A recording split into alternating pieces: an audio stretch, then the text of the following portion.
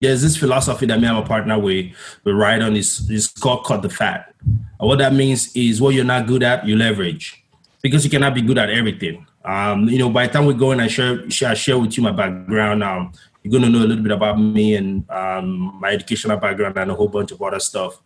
But we came to the realization that in order for a business to succeed, you got to put yourself out there. And if we don't really know how to do it, we need to bring in the expert. Welcome to the Accelerated Investor Podcast with Josh Cantwell. If you love entrepreneurship and investing in real estate, then you are in the right place. Josh is the CEO of Freeland Ventures Real Estate Private Equity and has personally invested in well over 500 properties all across the country. He's also made hundreds of private lender loans and owns over 1,000 units of apartments. Josh is an expert at raising private money for deals, and he prides himself on never having had a boss in his entire adult life. Josh and his team also mentor investors and entrepreneurs from all over the world. He doesn't dream about doing deals. He actually does them, and so do his listeners and students. Now sit back, listen, learn, and accelerate your business, your life, and your investing with the Accelerated Investor Podcast. So, hey, welcome back to Accelerated Investor. Josh Cantwell back here with you, and I am, I'm just blessed and excited, and just really grateful for all of our members who are participating in this podcast and sharing this on social media and leaving us comments and ratings and reviews and questions. We're just getting tons of engagement, a lot of awareness about what we're doing and what we're teaching as far as raising capital, investing in apartments, investing in cash flow, and as well as, taking people down their entrepreneurial journey. Today, I have an amazing guest. His name is Tenny Tolofari. He immigrated to the U.S. about 10 years ago from Nigeria. And so for those of you who are thinking like, hey, I don't know if the real estate's going to work for me. There's a lot of hurdles, a lot of challenges. I don't know how to raise money. I don't have a lot of connections. I don't know how it all works. I don't have the knowledge. I mean, imagine coming to the U.S., not really knowing a lot of people, not having a huge network, not having really raised a lot of money before, immigrating to the U.S. and building a multifamily empire in just the last 10 years, having to learn lots of new things, meet a lot of new people, and really not having a ton to fall back on other than grit and talent and drive and motivation. That is my guest today. Tenny, thanks so much for hopping on Accelerated Investor with me today. Man, thank you very much, Josh. I can't speak too much on those great compliments. I really do appreciate it. Thank you for having me. I'm excited. You hit the nail on the head. Being excited to have this opportunity and this platform to share my story with you. So I do appreciate you having me. Yeah, you bet, Tenny. So what I love to talk about with my guests right off the rip is what they're working on right now, like today or yesterday or tomorrow. Like, what are you doing in the middle of this virus business? But what are you excited to work on? Do you have a new apartment that you're working on? Are you raising money for a deal? Are you doing analysis on some deals? Are you networking? Tell us about some of the stuff you're doing right now. Absolutely.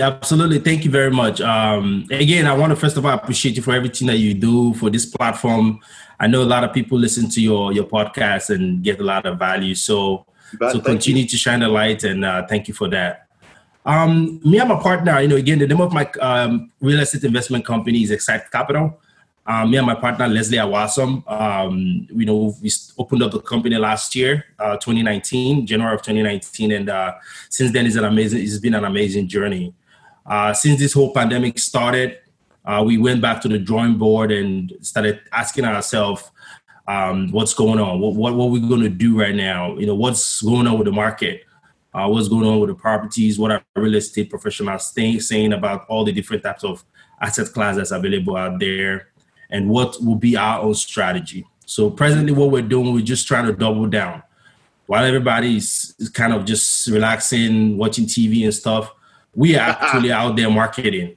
We're trying to build a great marketing campaign right now.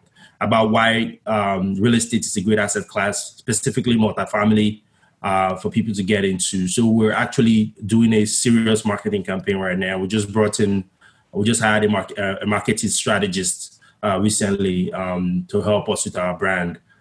So we're working on all of that, just to make sure that once we get off this whole pandemic situation, we're ready and good to go.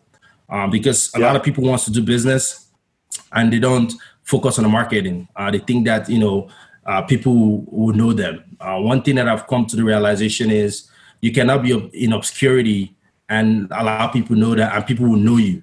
You have to make people know that you're available and this is what you're doing. So me and my partner, Leslie, this is what we've been working on to make sure that we're not in obscurity anymore, because that's one of the problems we faced when we first started.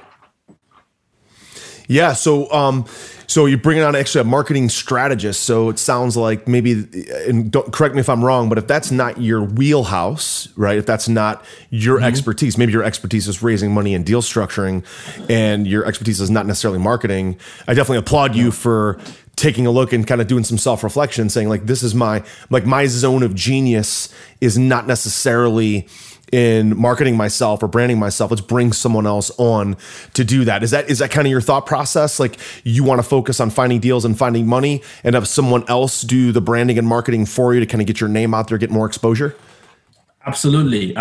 There's this philosophy that me and my partner we ride on is called cut the fat. And what that means is what you're not good at, you leverage, because you cannot be good at everything. By the time we go in and share with you my background, you're going to know a little bit about me and my educational background and a whole bunch of other stuff. But we came to the realization that in order for a business to succeed, you got to put yourself out there. And if we don't really know how to do it, we need to bring in the expert. So that's what we're doing right now. Yeah, especially in the multifamily space, right? Because so many deals, especially in the big multifamily space, a lot of those deals never hit the market. They're all done off market. They're all done as pocket listings, or they're done direct to seller. And those brokers and sellers have to know and have confidence that you can close. And a lot of that comes down to networking, putting yourself out there. If they don't know you, if they don't have a feel for who you are or have a relationship with you, or have either maybe had a coffee or soup or broken bread with you, or met face to face or online, they're never really going to even bring you the opportunities, right? So it's almost a must do in the big multifamily space. You can get away in residential and small multifamily. You can get away with not necessarily being out there or not really networking that much. You can still find a lot of deals. But the bigger and the better the deals, the more the broker is really protecting their reputation and protecting their commission, and only want to bring the best deals to people that they already know. So just tell me about that experience for you. Again, it goes back to some people want to do stuff and they want to do it in isolation. You can only be one person, and you can only have one knowledge. You can only go out there and do as much as you can when it comes to research online. But it's different when you're having conversations with people that are ahead of you, 10 times ahead of you, 100 times ahead of you, and you're networking with them and learning from them. One big piece of our marketing strategy is how do we make sure we continue to create ties with people that are already big in the marketplace, such that they know that we are playing. So some of the things that we do is we go to conferences, right? We try to attend a lot of podcasts, just like I'm having with you right now. We try to make sure we are having conversations with the industry experts, make sure that they know that we are here as well and we are students of the game. We're learning. We're not like the expert that they think that, okay, these are the expert in the industry. We're just learning, and applying the things that we learn in our journey. That's great. So networking has played a huge part. Again, if you want me to go into some more details about how we started our journey, I can share that with you. Yeah. Let's do that, because a lot of people in real estate that maybe think like, I just want to buy properties and I want to create cash flow. They don't think that networking is a big part of the other tactics of finding deals, finding money, finding partners, finding boots on the ground operators. A lot of that comes through networking. I mean, we own 2,600 units of apartments, and we've done that with guys that we have really good relationships with. They're not guys that we just found off the street or deals that we bought on our own with nobody else. As you know, the multifamily space is very much a partnership-based business, especially the bigger deals. There's multiple people sitting on the general partnership, and then potentially dozens of people sitting on the limited partnership side, depending on how much money you're raising. And all of those relationships typically come through networking and relationships. We've done 506B and we've done 506C cap raises, and the 506C cap raises, they don't feel the same because you have a lot of new relationships, a lot of people that are just, feeling you out. I particularly love the 506B relationships because we're already really deep with those people. It all comes down to networking. So Tenny, let's back up because a lot of people don't understand that, but you had a number of particular challenges immigrating to the US 10 years ago that a lot of other people, they don't have, right? You came here 10 years ago, not knowing a lot of people, not knowing a lot of the areas, language, all this different stuff. And then you also wanted to jump into real estate at the same time. It's not like you just relied on a W-2. So tell us, why did you come to the US? What brought you here? And then, how did you get established? And then we'll talk a little bit about your jump into multifamily. Absolutely. Thank you, man. You're just telling me about saying that me coming into the United States. It's just pushing me all the way back to I see that big smile on your face, man. I can tell it's probably a point of pride. It's probably a point of like a lot of excitement, emotion, right? So I can see your body language is changing as I'm watching you for sure, man. It's awesome. So tell us about it, man. What a big challenge to overcome.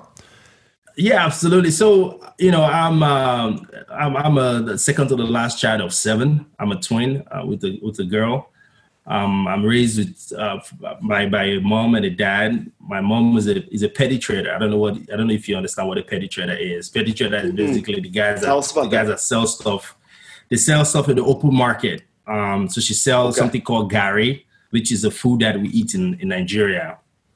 What is Gary? Tell me about Gary. What's the closest, what's the closest thing you can compare it to in the U.S.? Nothing. Honestly, nothing, because it's made out of cassava. Cassava is a plant that they use to make it. When I was little, I went to the village with my grandmom and I saw the process of how to do it. It's kind of an interesting process of planting and harvesting. That was the trade my mom was doing. She's a petty trader. You think about, how they have like dump trucks, the big dump trucks that they used to carry a whole bunch of concrete and stuff like that. Yeah. My mom used to be on top of that. They call it 911 in Nigeria. She used to be on top of that with the goods. The goods are going to be on the bottom part of the truck, and then they will stay on top of it and travel like 30 to 40 miles. From one end to another to buy and sell those goods. And sometimes they go through the night. I didn't know the danger my mom was in until I became older. Normally we just like, she went to the market, she's going to be back. But later on, I realized that they usually just hang on top of those trailers for a very long ride to be able to buy the product and bring it back to the marketplace. So that's how she raised us. My dad was a cop, and I don't know if you're familiar with cops in Nigeria. They don't make a lot of money as well. Okay. And then they had 7 kids. So I didn't really grow up from the best of the best. That's a lot of people. Sure.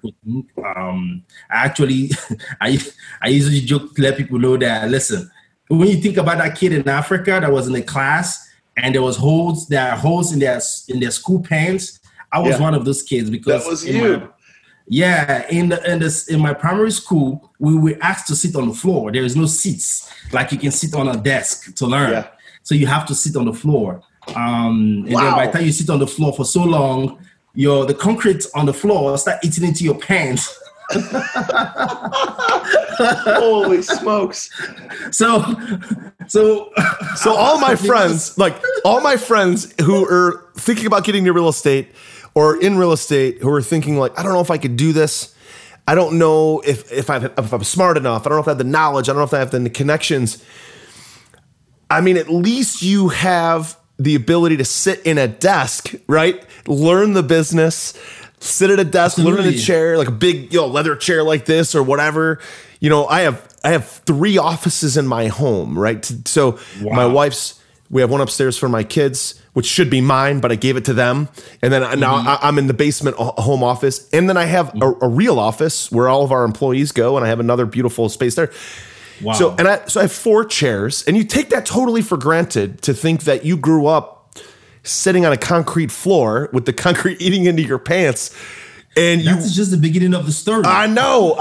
But I'm just thinking like how the little things we take for granted and the people who concoct in their brain all their challenges that they have. I can't do real estate because of this, this, and this. At least you have clothes and pants and a desk and a chair. Like those things that you took for granted, Tenny didn't even have when he was a kid. His mom is literally taking a dump truck as like an Uber ride to the market. Yep. I mean, that's amazing. Just hearing that. So tell us more. Like tell us about what happens next. So I went to school, not smart at all. If they say people are smart, some people now see me and say, this guy is smart, blah, blah, blah. I'm like, don't say that, right? So not having the best of education while I was growing up hit a lot of my ego. So I had my twin sister, she was brighter than me when we were little. So when you think about kids knowing how to spell, like IT, eats, SO, so, NO, no, I couldn't do all of that. Wow. I was like 6 or 7 years old. I couldn't spell. And then I can remember one of my aunts saying, dude, what the hell is going on with you, man? Look at your sister. She's doing good. Why can't you pick up stuff? I said, if I don't learn, I don't have the right environment to learn about these things. How do you expect me to know how to do it? Anyways, I went out of a primary school, went into high school. Now, because of I didn't have self-esteem, I had to depend on other people to pass my classes. Like when they say, in Africa, it's a taboo to, what a taboo is basically is a crime to copy off of somebody else's work. Sure. I'm like, no, I'm going to hold on to this dude for the rest of my life because without him, I can't pass my class. Yeah. So I held on to him. I had a bunch of friends like you, Tenny. I had a bunch of friends like you that cheated off of me in high school and college. I did. But hey, you got to do whatever it takes, man, right? Yeah, because that's the only way I could. So when I was about to finish high school, that's when I got an epiphany. And that was the friend I was depending on was going to go study. When we go to college, he was going to go study mechanical engineering. And I wanted to do electrical and electronics engineering. Okay. So, and I asked myself, what's going to happen now? Yeah. So I went home. So I remember the evening I went home to my mom. I said, hey, Mom, so the problem is I just found out that the guy's name is Clever. Clever is about to go study mechanical engineering, and I want to do electrical electronics engineering. So what we're going to do? She was like, why are you depending on Clever? Why don't you think you can do it? I said, that is interesting. I might be able to do it. Now, the problem I faced wasn't that I cannot basically read and understand and apply myself, was that I didn't have the confidence. Yeah. If I have a question and I put in the answers, I'm not sure that that's the right answer. So I have to reach out to somebody else to validate what I was doing. Mm-hmm. So anyways, my mom said, you can do it, son, you can do it. Just try. So I went back to school, went through school, the exams I would normally take to get out of high school. And I started depending on myself. So when I got into college, and I saw somebody that was like me, that is looking for somebody to hold on to. I'm like, so this guy wants to hold on to me. So I got to be the best that I could. Right? Yeah. So in college now, I was now the person somebody was depending on. Yeah. So because I know somebody was depending on me, I study all night. Because I really know my weakness. My weakness is if both of us are in the same class, if it takes you an hour to study and take an exam, it's going to take me 10 hours. So I know my weakness. So I'm like, how can I compete and be at the same page with you if you're going to take you 1 hour? So while everybody is partying, I was in my room studying. Are you ready to automate and explode your real estate investing? We're searching for extremely motivated individuals who are sick and tired of wasting time and want to finally see real results from their real estate investing business. We're searching for investors looking to get to the next level and become a bigger, better version of themselves while being a more successful real estate investing entrepreneur. Apply for mentoring and coaching at joshcantwellcoaching.com/podcast.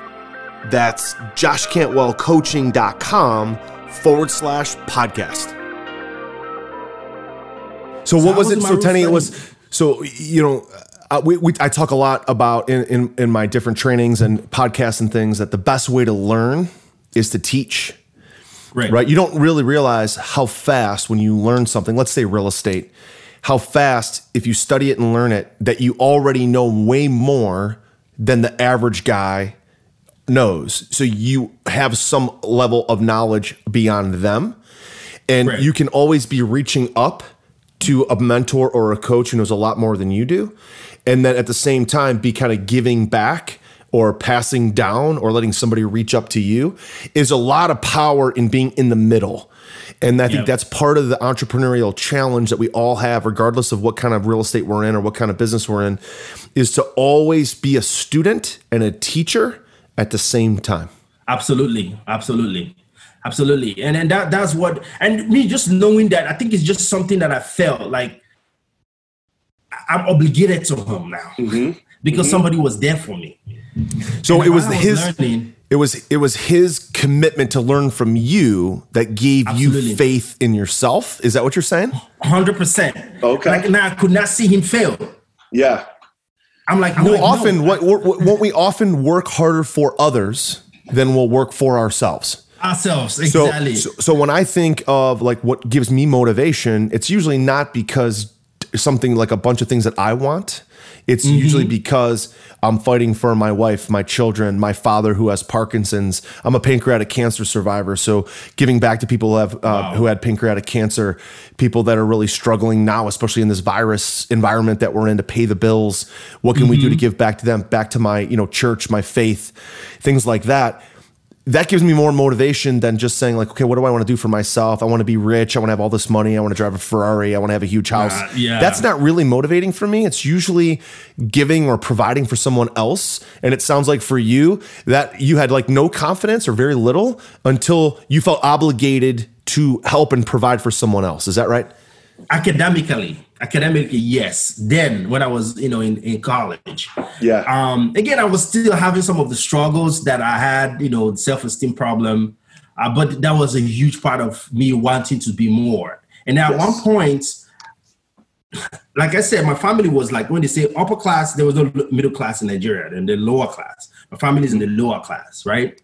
And I asked myself, if I want to be better and I want to take my family out from the lower class and bring them up to the upper class, what do I need to do? What is one thing I can do? All I needed to do was to change my environment. Yeah. And that only environment that I thought about was, what if I move myself to the United States and come here, get my education? Now I can be in classes. I can be in a class with other people that are in the upper class of Nigeria. Now I can mingle with them. Now we can have conversation. Yes. So I went to my mom. I said, hey, mom, this is the deal. I want to go to America when I'm done with my undergrad. She's like, my mom she's not illiterate. Like, she's not educated. She's like, what are you talking about? We don't know anybody in America. How are you going to do it? Yeah. I said, mommy, just tell me that you support me and I'll do what I have to do. She was like, okay, well, on one condition. If you graduate with a summa cum laude, that is the equivalent of what she wanted me to graduate with. Wow. She set the bar high. Summa cum laude is no joke, man. Graduating with honors. She said you can do it as long as you graduate with honors. Yeah, that's that kind of the equivalent. I'm like, all right, how am I going to do this? So again, I went back to school and started studying and blah, blah, blah. So yeah, I did a lot of studying, to be honest, then. Yeah. Because I had to come to America. Yeah. So one of the thing that stuck to my head was, in each class that I want, you know how they say prophesy what you want and put it and visualize it. So when the school was on strike, I went to my school, and in an apartment of like maybe 50 units, I was the only one in that whole apartment because everybody was home because it was strike. So in my room, it was like this room that I'm in, I have my classes, each of the class, what grade I wanted on the wall. Okay. So I was taking 9 classes then. 9? 9. Wow. So I put all of them on the wall, and when I finish studying each one, I write the grade that I want on it. So if it's, let's say, computer science, I'll put a big A on it or a big B.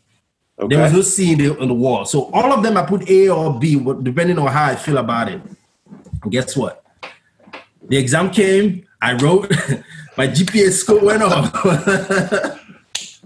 Anyways, I finished, got the degree, and I took it to my mom and said, hey, Mom, I got it.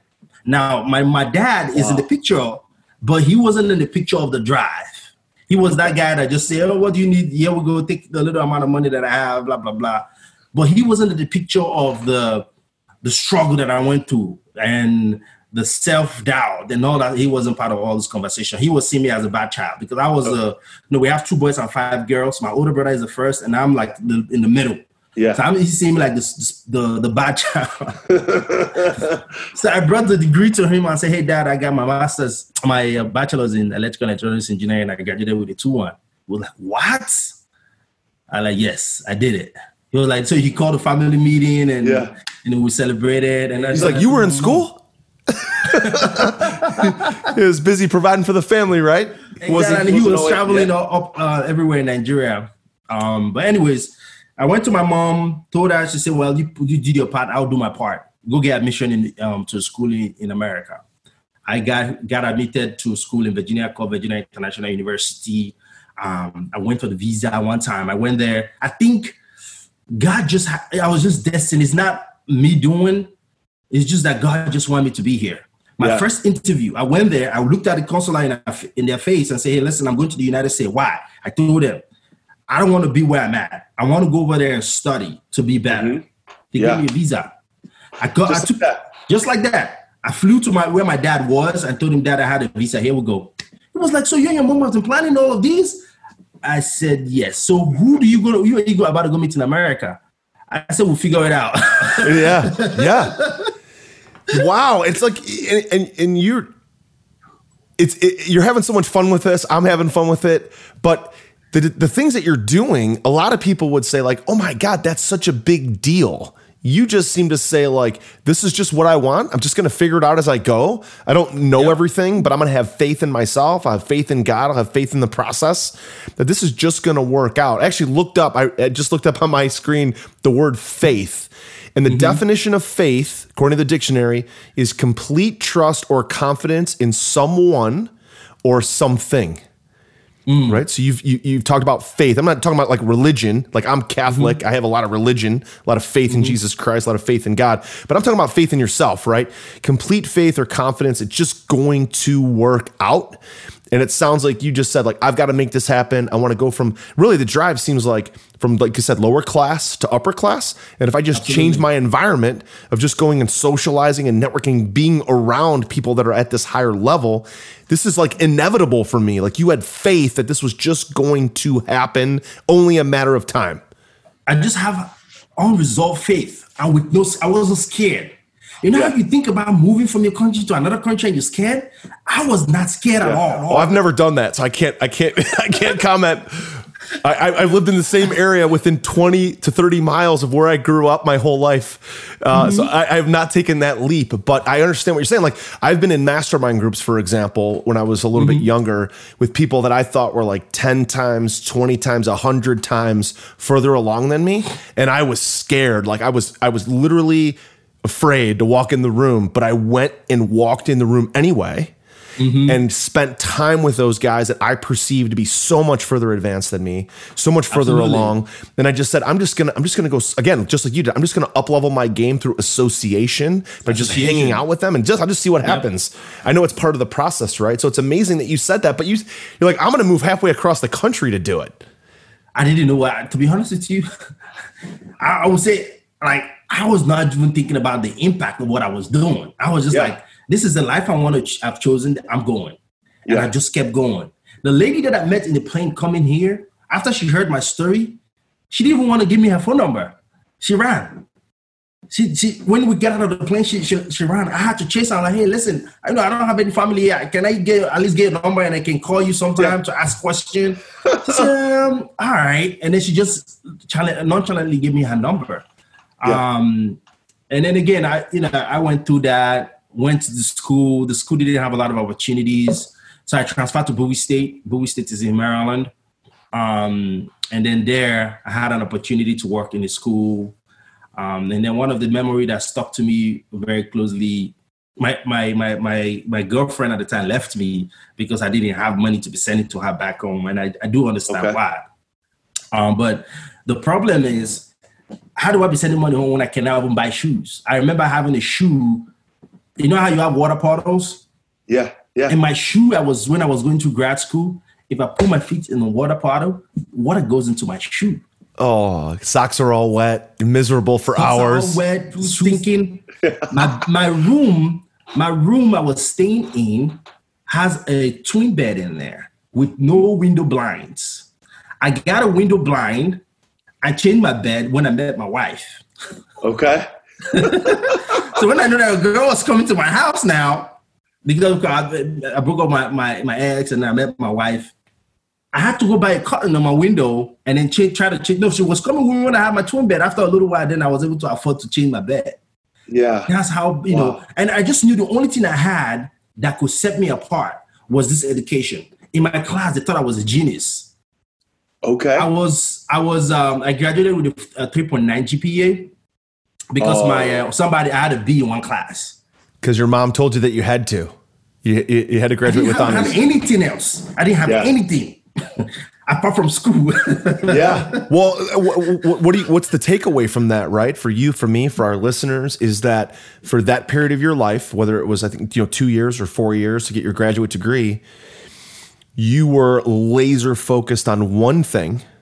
One thing. And you just did that one thing. And that's really sort of the blessing and the curse of our society today. Absolutely. Is so much social media, so much information, so many advertisements coming at us that we have a hard time focusing on one thing for an extended period of time. Okay. Henry Ford once said, the greatest trait a man can have is the ability to focus on one thing for an extended period of time. And you came to a new country, learned a new language, didn't know anybody, didn't even have blinds on your windows, wet socks and shoes, but you focused on one thing and you graduated with honors in a totally new language, in a totally new society. Culture and everything. Yeah. So you graduate and you've had a lot of success in your regular job, right? W-2 job. Tell me about that. Like, what did you do for work before you got into real estate? So before I graduated, I got a job in DC. I graduated on the 18th of December of 2012 from grad school. I got an offer before that time. So by that time I'm graduating, I already got a job.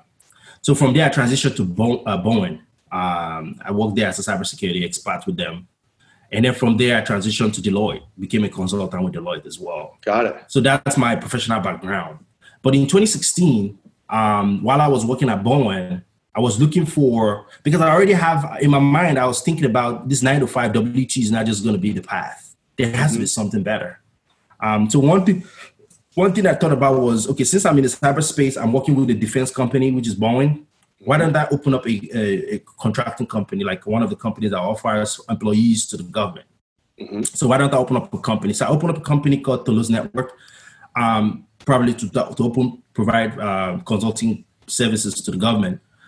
But in that process, as I was doing that, I got sick. I hurt my fifth disc, where I could not sit down, I couldn't sneeze, I couldn't do anything. Now, this is an interesting part of the story. So, now I have a nice job, things were good. Now I was like, all right, I have to take care of my mom, right? Mm-hmm. So I flew my mom here, brought my baby sister here. I said, my baby sister has to go to grad school. Now I'm going to be paying for her to go to grad school. Okay, brought my mom here to take care of my mom, for she to come take care of her health. So everything was good. This was in 2016. My mom came in January of 2016. In March, before my birthday, that's when I hurt my back. Now, me that brought my mom here to take care of her, she now has to now start taking care of me. Because I cannot move, So that was a big change in my mind. I'm like, oh my God, look at me trying to help my family do everything. What's going to happen to me? Mm-hmm. So everything that I was doing was off. I just threw everything away. The W2, the company that I opened, everything, I just threw everything away. So I'm just trying to think about myself. What's next? So when I went through physical therapy, I didn't want to go through surgery. They said I should go through surgery. I said, I don't want to do that. So I went through physical therapy. So when I was coming out of physical therapy, I'm like, let me start asking myself, what can I do? What kind of services can I provide to other people? So I found a company that offers a solution that can help people that are professionals like myself. If they get sick, they don't lose their home and all those kind of stuff. I'm like, that sounds good, because I have all this dependent on me. What if I wasn't able to provide for them? I would have been screwed. So I got into the financial services industry. I started providing financial solutions to people. And that's how I met Leslie, who is my partner in real estate. So I've always been a student of Robert Kiyosaki. I read the Rich Dad Poor Dad of Cash Flow Quadrant. And in the Cash Flow Quadrant, he talked about the E, the S, the B, and the I, right? I've always started thinking about how can I be in the B and the I quadrant, right? And the B is build a business, I is invest in real estate. I've already started building a business in the financial space, but the I part was missing, which is real estate investment. So when I met Leslie, and I met Leslie through his wife, I went to do a presentation for financial services, and I met about 10 to 12 ladies, and they were all in the medical field. I just did a presentation, and they're like, oh yeah, I want to learn more. So Leslie's wife was the only woman that gave me audience to say, listen, come to the house and come and talk to my husband. Okay. So I went there. Leslie is very skeptical, very analytical, very focused. He has a whole bunch of questions that he said he wanted to ask me. And I just went there and I just shared with him what I was doing. Shared my philosophy, shared with him the books I'm reading and a whole bunch of things I was doing. He was like, man, this is a good guy. I need to know you more. Nice. So from there, both of us started going to one brewery close to us. We started playing the Robert Kiyosaki board game. This is called the Cash Flow board game, something like that. So we started playing that game, and then from there we started talking about entrepreneurship. I told him I've been doing entrepreneurship. I'm very good at people. Like I said, I'm not scared. If the president is right here, I have his phone number. You say, give him a call. I'll call him right now. Yeah. That's the kind of person I am. Yeah. Right. So I told him, listen, I'm not scared of networking. You know, if there's a room of people, 10,000 people in the room right now, I can go to everybody and say, hey, my name is Tenny. Yeah. Right. So he kind of liked that. You know, he said, okay, how can we work together? So he's already started investing in real estate. Me, the only real estate I had was my property that I live in. And he said, listen, we can do something. So we started researching about real estate, and we looked into assisted living, we looked into single family, we looked into fix and flip, and a whole bunch of different strategies that are available out there. And then we came to the conclusion that multifamily is the best asset class to help us achieve our goals. Yeah. So in 2019, we incorporated Excite Capital. And then when you start a business like that, for me, that is not too familiar with it. What do I need? I need to educate myself. So we enrolled in mentorship programs, took a whole bunch of classes, we went to a lot of networking events, just immerse ourselves big time. Yeah. And then in that process, we were able to network with the right folks, had an opportunity to be a part of 192 units property in Marietta, Georgia last year.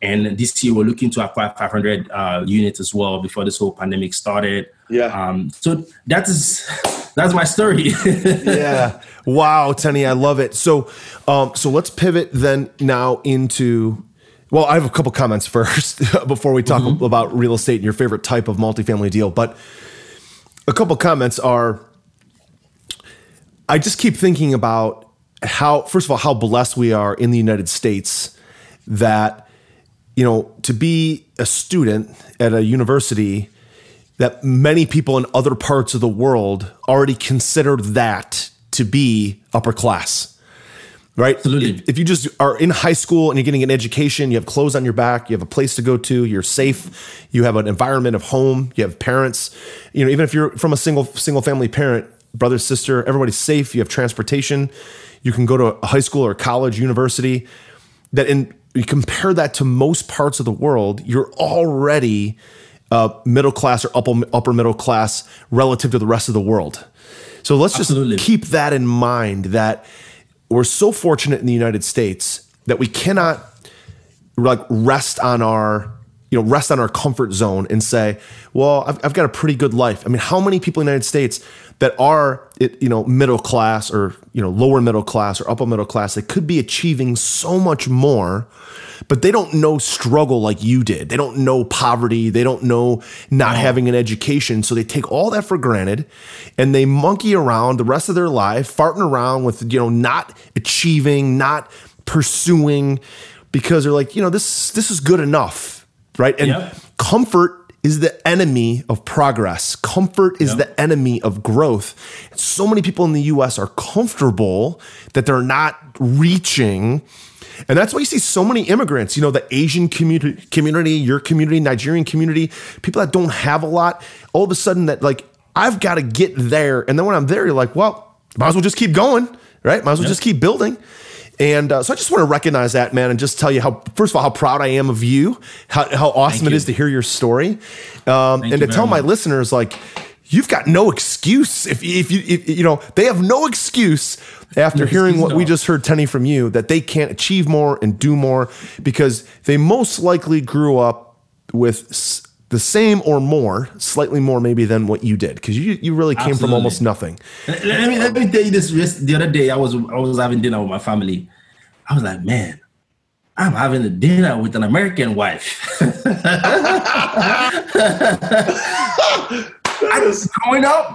Growing up, that was not something that you can think that is even possible. I could not fathom it, that I would be in America and then have an American wife. Wow. There's no way I could conceive that. But at one point, I had to believe that. Yeah. So, Tenny, help me understand like the comparison between like where you are now relative to what. I don't want to sound offensive, but what class would you be in Nigeria? Comparing where you are now in the U.S., would you be like upper class, upper middle class, like way upper class in Nigeria? Comparing to what you have now in the U.S., I just don't understand the difference in classes, societal, differences between Nigeria and the U.S. With my income, I'll be upper class. Yeah. With the income I make and the standard of living that I'm living, I definitely will be in the upper class. Yeah. Now, I might not be in the elites, but definitely upper class for sure. Yeah, right. Sure. Even in America right now, I think I'm getting close. I'm after the upper class in America right now as well. So in Nigeria, definitely upper class. My newest and most powerful real estate investing book, The Flip System, is now available. And for a limited time, you can grab your free copy at getflipsystem.com/podcast. Using the same proven principles, secrets, and investing strategies I'm sharing in this book, I've been able to personally close over 750 highly profitable real estate deals over the last 15 years, make over 400 private lender loans, raise over $30 million of private money, and acquire over 2,000 units of apartments. Get my newest book now for free for a limited time at getflipsystem.com/podcast. That's getflipsystem.com/podcast. Like the one thing that stands out to me out of all the things you've said is just that you changed your environment. Yes. Like just that changed my environment. Those 3 words. I need to change my environment. And if I change my environment and who I'm associating with, I can completely change the course of my life, which is what you've done. Absolutely. To the point where like you're like laughing about it. Like I have an American wife. I'm so excited about it. It's just cool, man. It's just so cool. One thing I don't do often, I don't do a lot, I need to do more of it, is gratitude. Mm-hmm. Sure. Because in order for you to have gratitude, you have to look at where you've been and where you are right now. And then you'll be able to appreciate the journey. And that was that dinner. That's what happened. Yeah. I was looking at my wife and looking at my daughter. I'm like, man, this is how far I've come. Sometimes when I share my story, when my wife met me, like I said, I had a twin bed in my room. She was with me. She had a little car. Anyways, I don't want to go into it anymore. Yeah. It's okay. Let's keep going in the interview.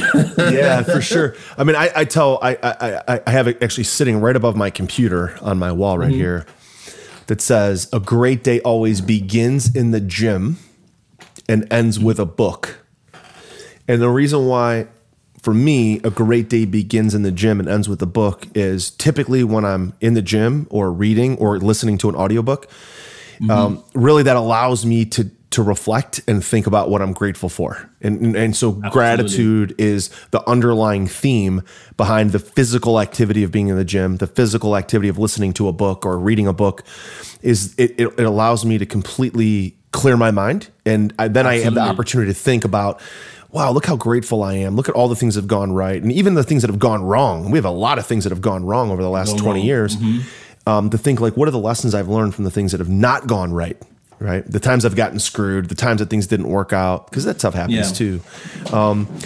So Tenny, let's talk for a few minutes about multifamily real estate. So you said you did all this research, fix and flips, rental, single family, self-storage, assisted living. You landed on multifamily real estate and apartment buildings, and you have this 192 unit already. And so tell me about your strategy today. What are you looking for to acquire more of these 500 doors? What specific asset classes, what specific types of areas? Is it value add? Is it, and how are you looking at, the syndication side of things? Actually, pretty much what we're doing right now is just build more of an investor base. The why we chose multifamily is because, one, we will not be able to take big asset class on our own, right? If you observe, we have a meetup that we have running right now, and a whole bunch of the people that we meet at this meetup are people that already do flip and flip, wholesaling. And one of the problem that they had was, or they have like single family homes that they rent, is the problem of management. The day-to-day running of the property and the headache from tenants and all that stuff that comes with it. And when we discovered that that is something that we can transfer, and if you can remember, I talked about leverage earlier. If we can transfer that responsibility to an expert that can take care of that, while we get the benefit of having a property, why don't we do that? So right now we're looking to bring in a bunch of people like us that are looking to have real estate properties, but don't want to be worried about the whole big management of the property, running of the property, dealing with tenants and all those stuff. We want to look for those are the kind of people we're looking to do. So this year, our goal is to acquire 500 unit. But with this whole pandemic going on right now, we're still having that as our goal. Working, building our brand and doing our marketing and continuing to talk to investors on a daily basis and do what we're supposed to be doing, right? And of course, we're always open to learning and getting feedback from people that we meet. But our goal is right now is to look out for one of these emerging markets, and one of those markets we identify is North Carolina, the Charlotte area, Charlotte, Durham, Chapel Hill area, because the growth in terms of demographic there is really good. My partner Leslie actually went to school down in Greensboro, so he's familiar with the area. And I went there with my family not too long ago, visited the market. It's a great market, and we want to be in that market as well. So that's one area we have a team already. We have property management company, brokers, and the team that can help us run the business down there. So once this whole pandemic die down a little bit, we're going to take a trip down there, meet with our brokers, and start looking at asset class that we can take down so that we can start moving towards achieving our goals. Yeah. So Tenny, tell me a little bit more about the way you're building your team, right? Because a lot of people understand, large assets like large apartments requires a team, property management company, boots on the ground operator, general partners, somebody who can sponsor the loan, somebody who can raise money, all these different kind of things. So tell me a little bit more about that for you. Like, how are you building your team? How are you networking? Who do you want to put on your team that you have, or who do you need to put on your team that you don't quite have yet? Yeah, so we when it comes to the team, when it comes like property management company, when we got involved with the property in Marietta, Georgia, I went there for the due diligence process. So I was there for 2 days, and we walked to the properties and had an opportunity to interview the property management company that was going to be in charge of the property, and had a great conversation with him. And the sponsors of that property, they've been in that market in Atlanta for a while.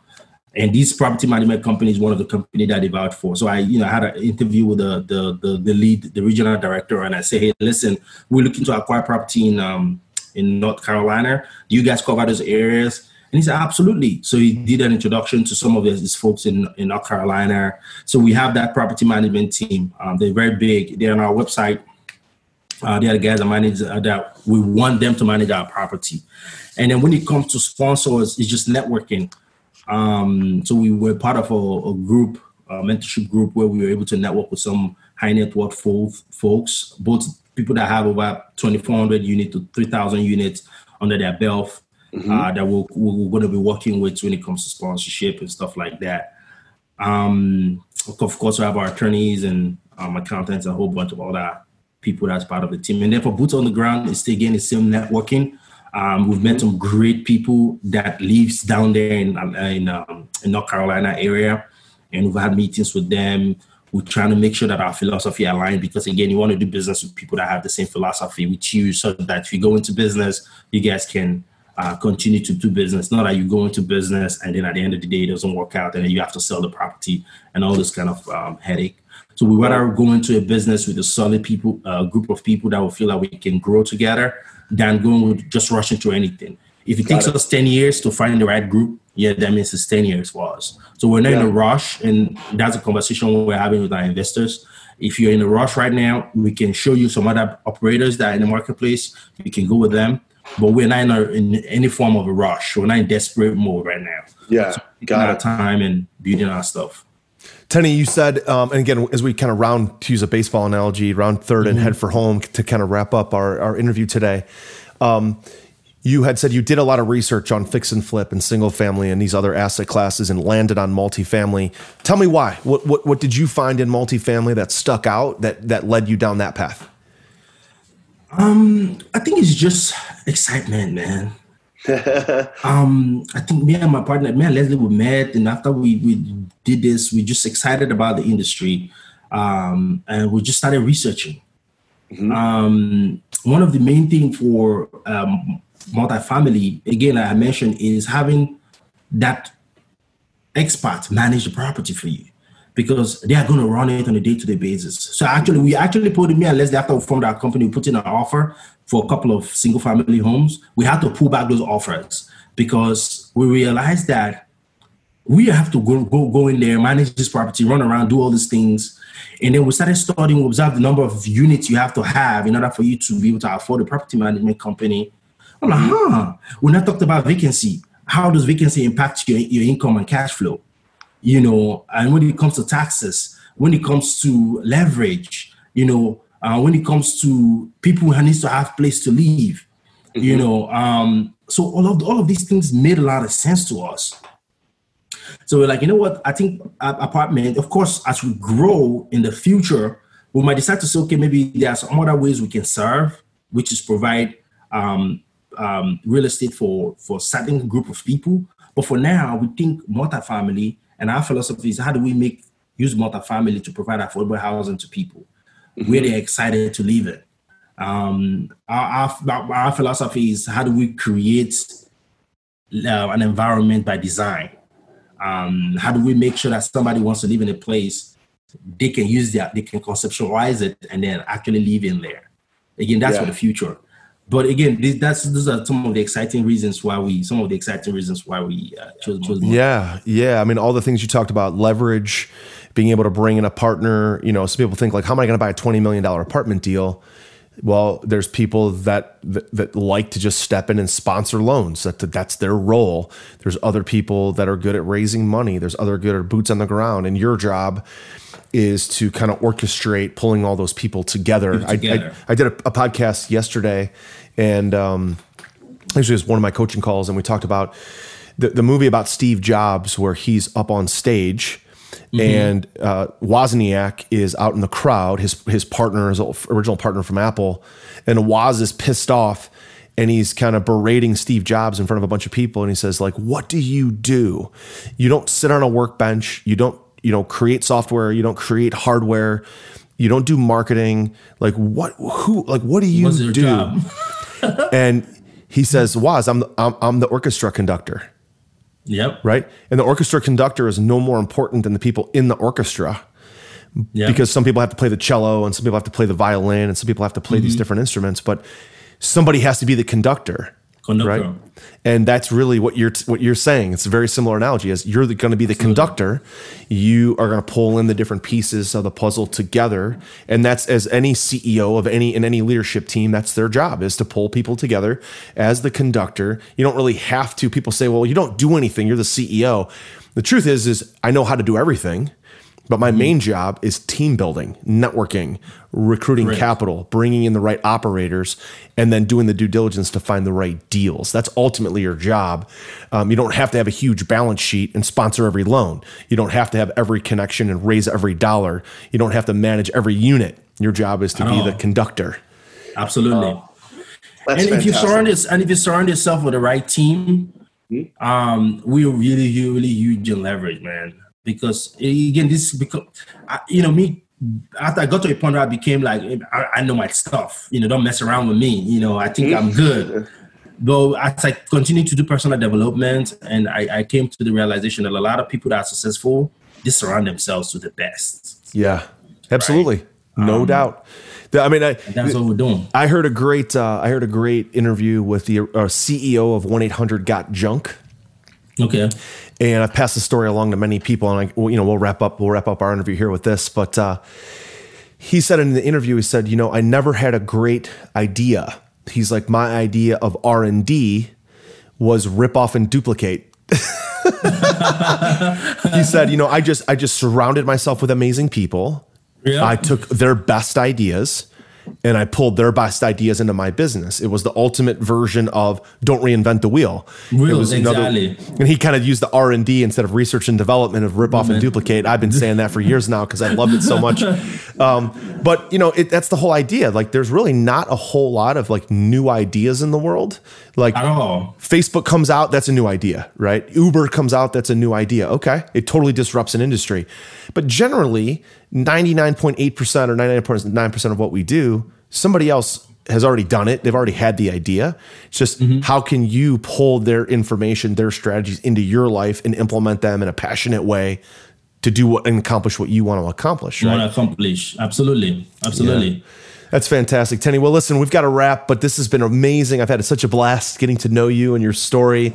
And like I said, we're getting ready for this. One of my daughter's closest friends is Nigerian. Okay. Her parents were immigrants. I coach her in volleyball. Her name is Ima Odiawa. And Ima's a total doll. Actually, today's her birthday. She's an amazing kid. We're gonna drive by and honk the horns and wave and social distance for her birthday. Please tell her happy birthday for me that you spoke to one Nigerian. yeah. Her older brother Remy reminds me a little bit of you. But man, just an awesome story. Thank you so much. So, for any of our audience that would want to connect with you, invest in your deals, network with you, whatever, what's the best place for them to reach out to you? So you can go to excitecapital.com. Excite is spelled X as in xylophone, S as in Samuel, I as in indigo, T as in tango, E as in Edward, capital.com. Perfect. Yeah, we'll put that in the show notes. Perfect. Absolutely. And then my email is tolofari@excitecapital.com. My cell phone number is 202-569-5072. That is 202-569-5072. Tenny, listen, this has been an absolute blast getting to know you and your story a little bit better. Look forward to seeing all your success and to continue to level Josh, up your game. We would like to come back on. We'd like to come back on with my partner. I don't know if you're open to it, but me and my partner would like to come back on and you get to hear our story, our journey. And there's a whole bunch of things I would have loved to say. When you start sharing your story, you don't want to stop talking about it. Yeah. Because there's some people out there that to inspire. And, that's what our goal is. Somebody, even if it's one person that we inspire to do more and be out there, help more people, that's worth it. Absolutely. Tenny, listen, thank you so much for joining us today on Accelerated Investor. Appreciate it, Josh. I look forward to meeting you and talking to you again. All right, you got it. Take care. All right, take care. Bye-bye. You've been listening to Josh Cantwell and the Accelerated Investor Podcast. Leave a comment on our iTunes channel and let us know what you want to learn next or who you'd like Josh to interview. While you're there, give us a 5-star rating and make sure to subscribe so you can be the first to hear new episodes. Follow Josh Cantwell and his companies, Strategic Real Estate Coach and Freeland Ventures, on all social media platforms now, and stay up to date on new training and investment opportunities. To start your journey toward the lifestyle you've always dreamed of, apply for coaching at joshcantwellcoaching.com.